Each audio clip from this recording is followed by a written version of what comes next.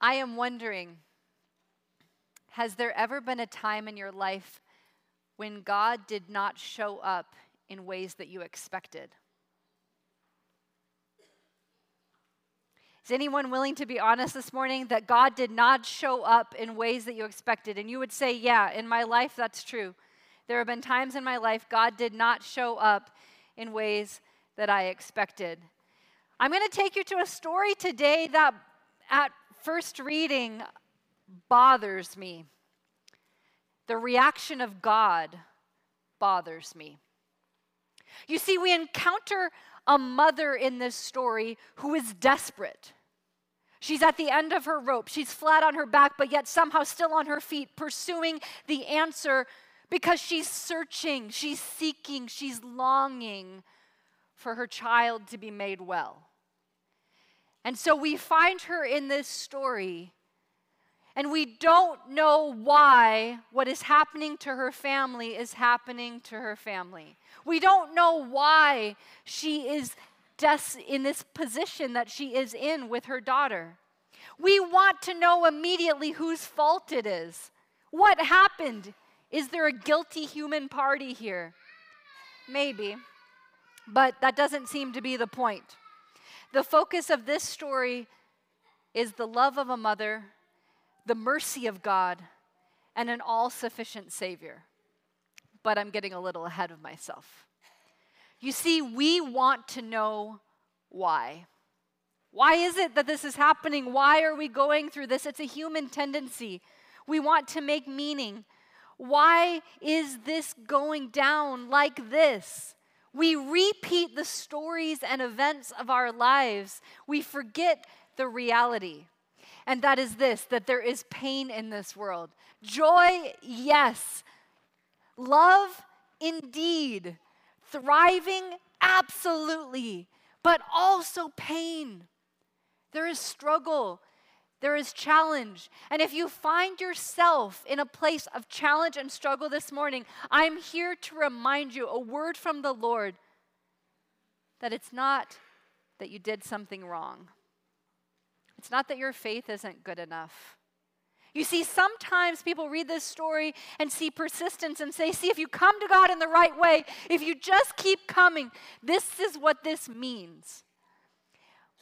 But your suffering and your challenge and your struggle, the prayer that seems unanswered, the silence of God in your life is not your fault. We live in a struggle that we call the great controversy. And that means that there is suffering and that there is pain. So in this story, especially this story that we're going through, we find a God who doesn't always show up in the way that we want and in the timing that we desire. Joseph somehow, miraculously, was able to see in his life that even when he went through all of that with his brothers, even when he got thrown into the pit, even when he was in Potiphar's house and then he got thrown into the prison and then eventually made it to the palace, he was somehow able to say, it was for the saving of lives that God led me here. But he didn't necessarily know it all the way through the process. And so in our lives, we have these experiences, these times when we don't know what God is doing. So in this story, we see God acting in unexpected ways. Matthew chapter 15, verse 21. I invite you there. Matthew chapter 15, verse 21 through 28. And it says this, leaving that place, Jesus withdrew to the region of Tyre and Sidon.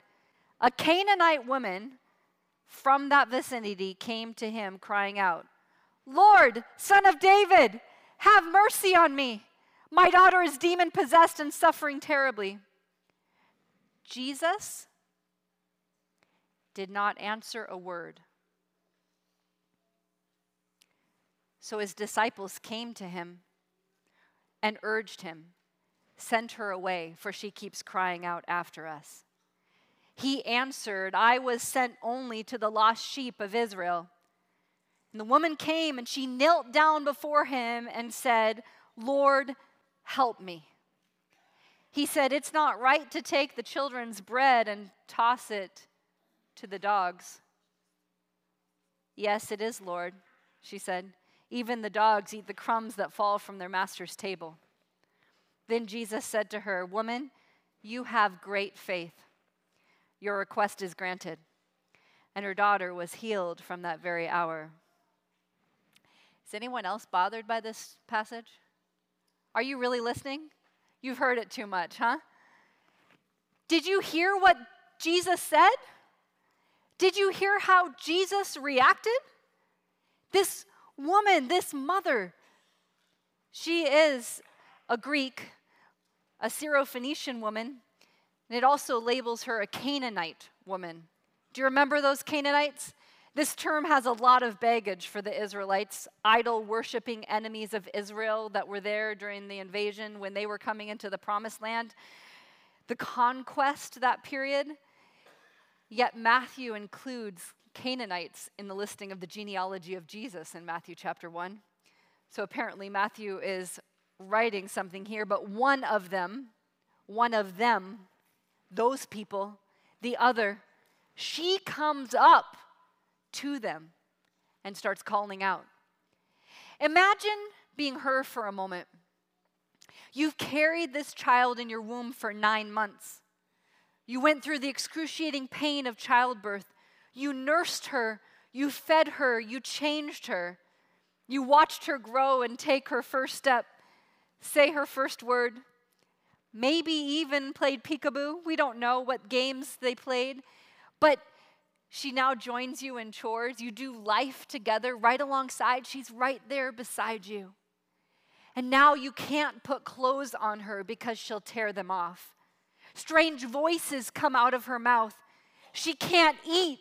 She can't sleep. She can't play because she's being tormented by the devil. Can you feel her anguish?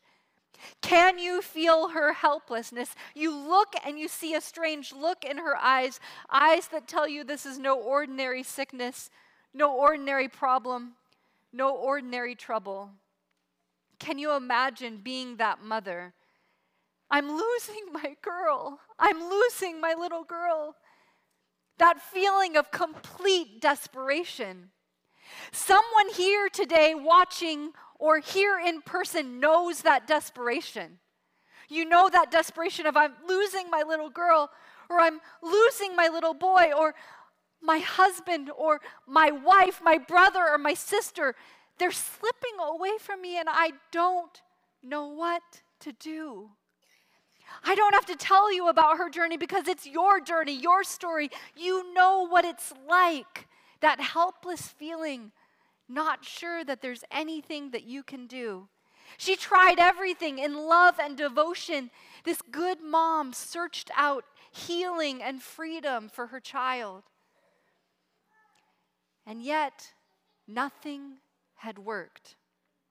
That's the worst feeling as a parent or a loved one when you sit by someone's bedside and you hear the pain in their voice on the other side of the phone, or you see the results of their actions and you can't save them from it.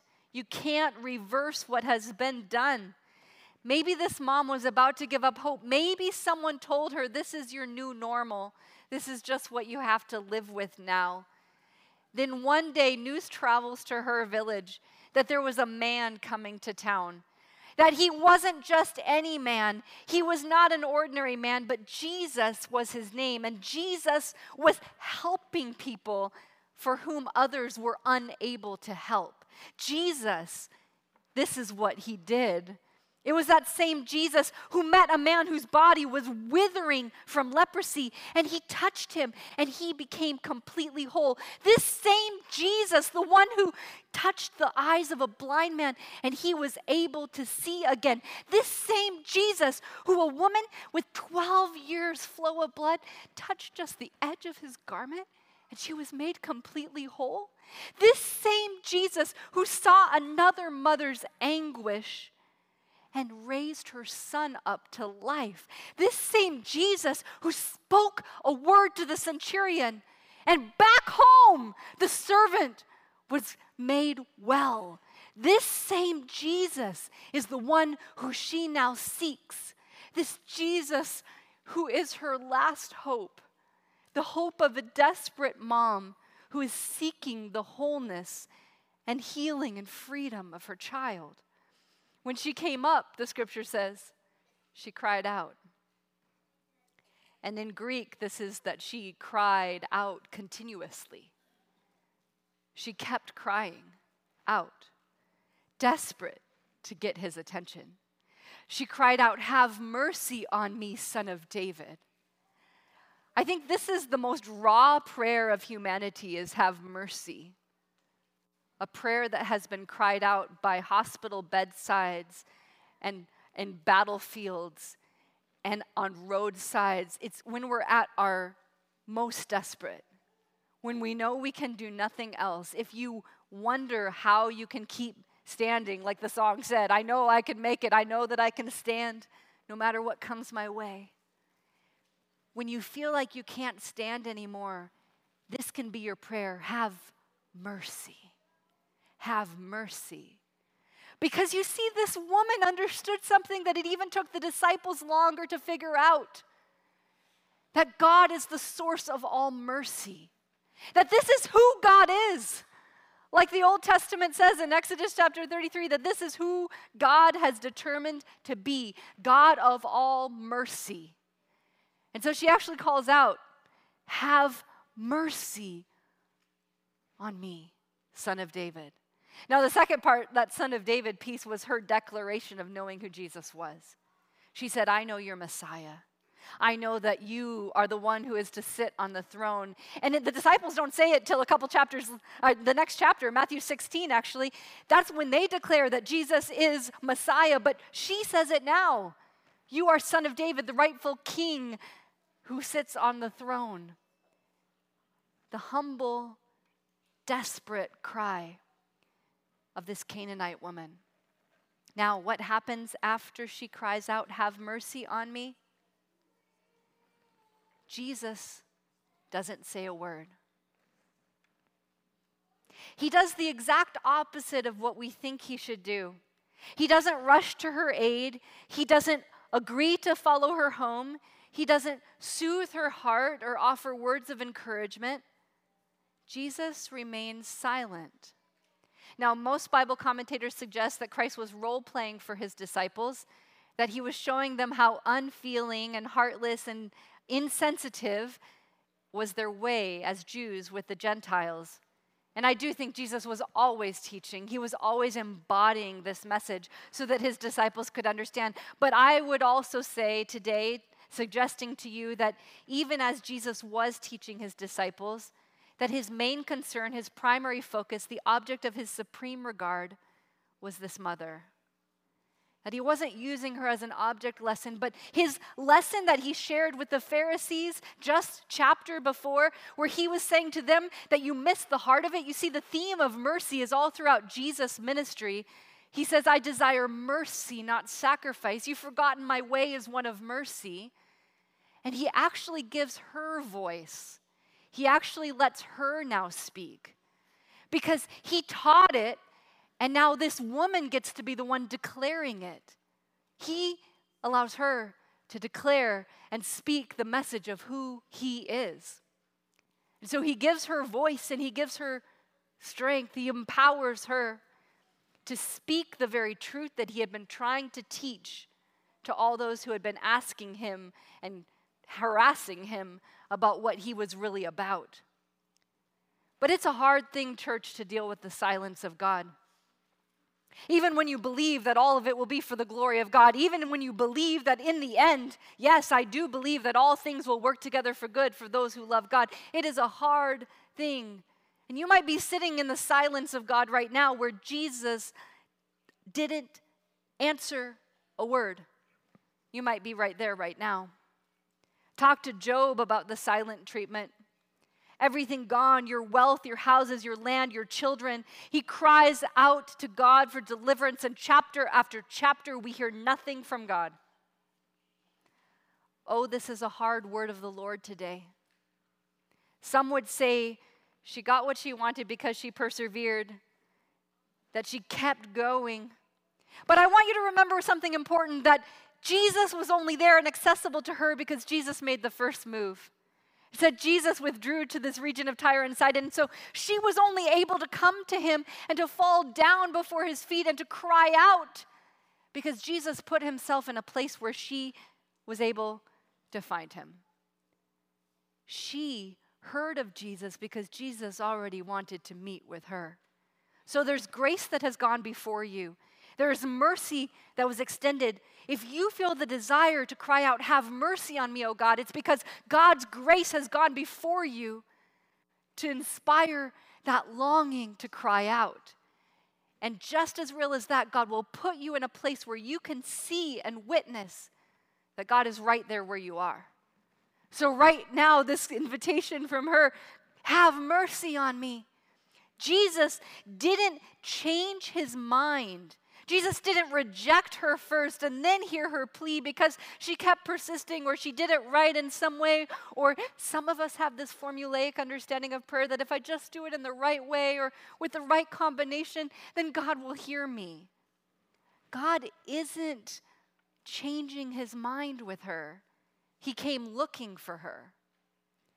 And so this woman who knows Jesus is Lord, who somehow knows that he is the Son of David, the promised Messiah, she makes no demands, but in a pleading voice, she just says, have mercy on me. Jesus answers, I was sent only to the lost sheep of Israel. He uses another metaphor. First, he ignores her. The disciples try to shoo her away and get her off to the side and to be silent. And then he breaks the silence only to say, I wasn't sent here for you. How must she have felt in that moment? Have you ever felt rejected by God? When your child is still away from the Lord, when you don't have enough money to pay your bills at the end of the month, when you still haven't passed and you've tried so hard, when what you long for most hasn't happened in your life, has God rejected you? Was this somehow God turning away from her? Well, we know from the scriptures that Christ came for all people, that Israel was meant to go to the Gentiles. I have blessed you, God says in Genesis 12, so that you can be a blessing. I come for all people to put their trust in me. So the woman's response, she came and knelt down before him and cried out, Lord, help me. She is undeterred. She doesn't object to God having a chosen people. She doesn't object, but she seizes this in hope. She says, I know who you are. You're a God of mercy. I know who you are. Now, the dogs of the day, and the word that you would have used for dog, they roamed around in packs and they scavenged, and they were not something that you would have wanted. It's kind of like the high school hallway equivalent of calling someone a female dog today. Notice that the Jews said, I praise you, O God, that I was not born a slave, a woman, or a Gentile. That lets you know what they thought about dogs. Gentiles were called dogs. So when he uses this word, this is not the word Jesus uses. That word for dog that they prayed in that prayer, I praise you, O God, the dog that they would call Gentiles, Jesus uses a different word here. Jesus uses the word for puppy, a household dog. Remember, this word is never used in a pejorative sense. It means little domesticated dog, pet dog. The word is one of endearment. A household pet that you dote on and desire to meet their needs. Like my neighbor in Philadelphia, whose dog had more sweaters than I had. No joke. Not even joking. That dog was doted on and loved. And that's maybe why this woman doesn't get offended at all.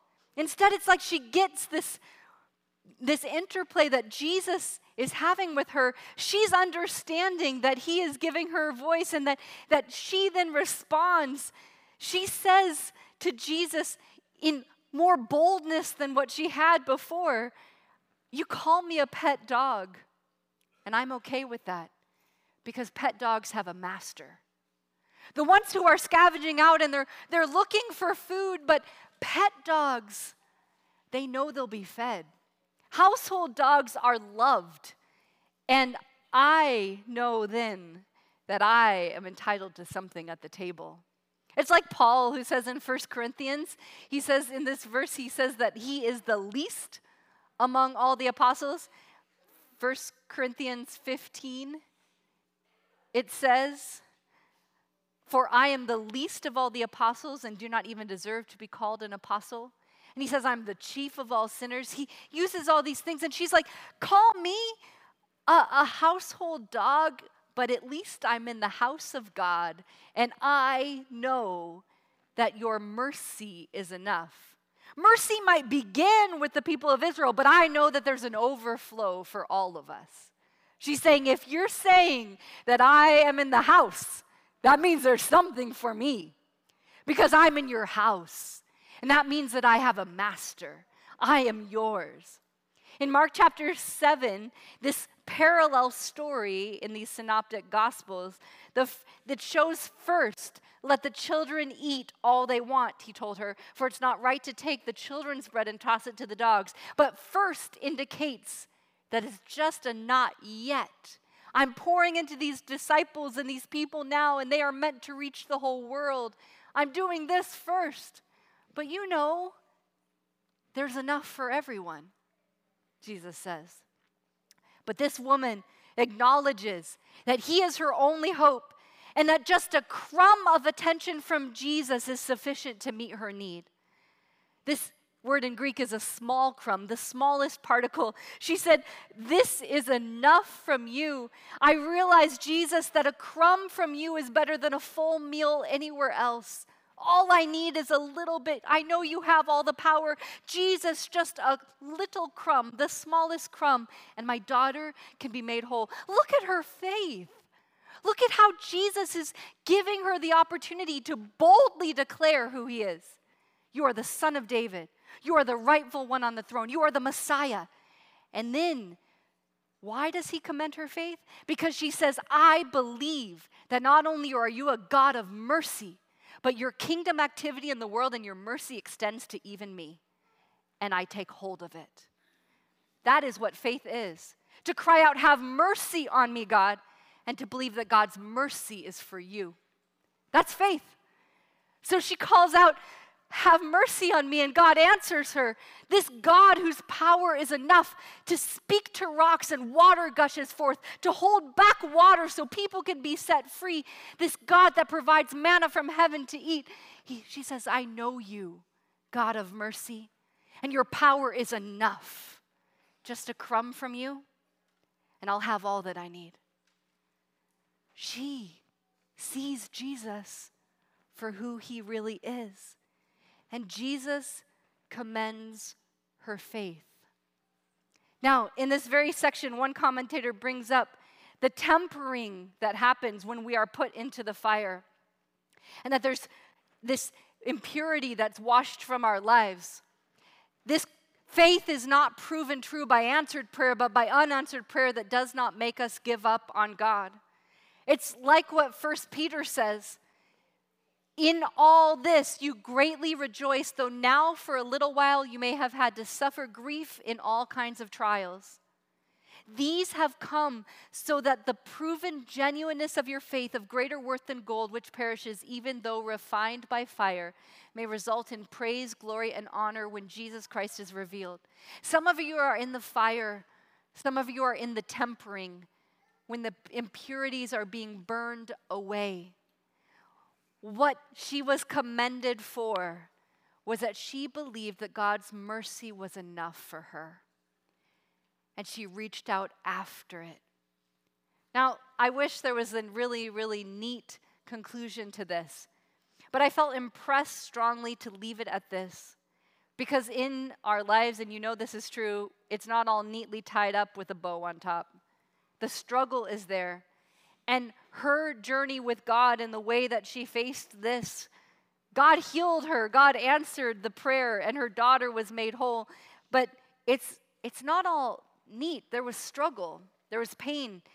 And so if you find yourself going through the fire, being refined right now, I offer you just these words. Cry out. have mercy on me. And God's power, even a crumb, even the smallest bit, is more than enough. Because what we find out is what we really needed was to be in the very presence of God.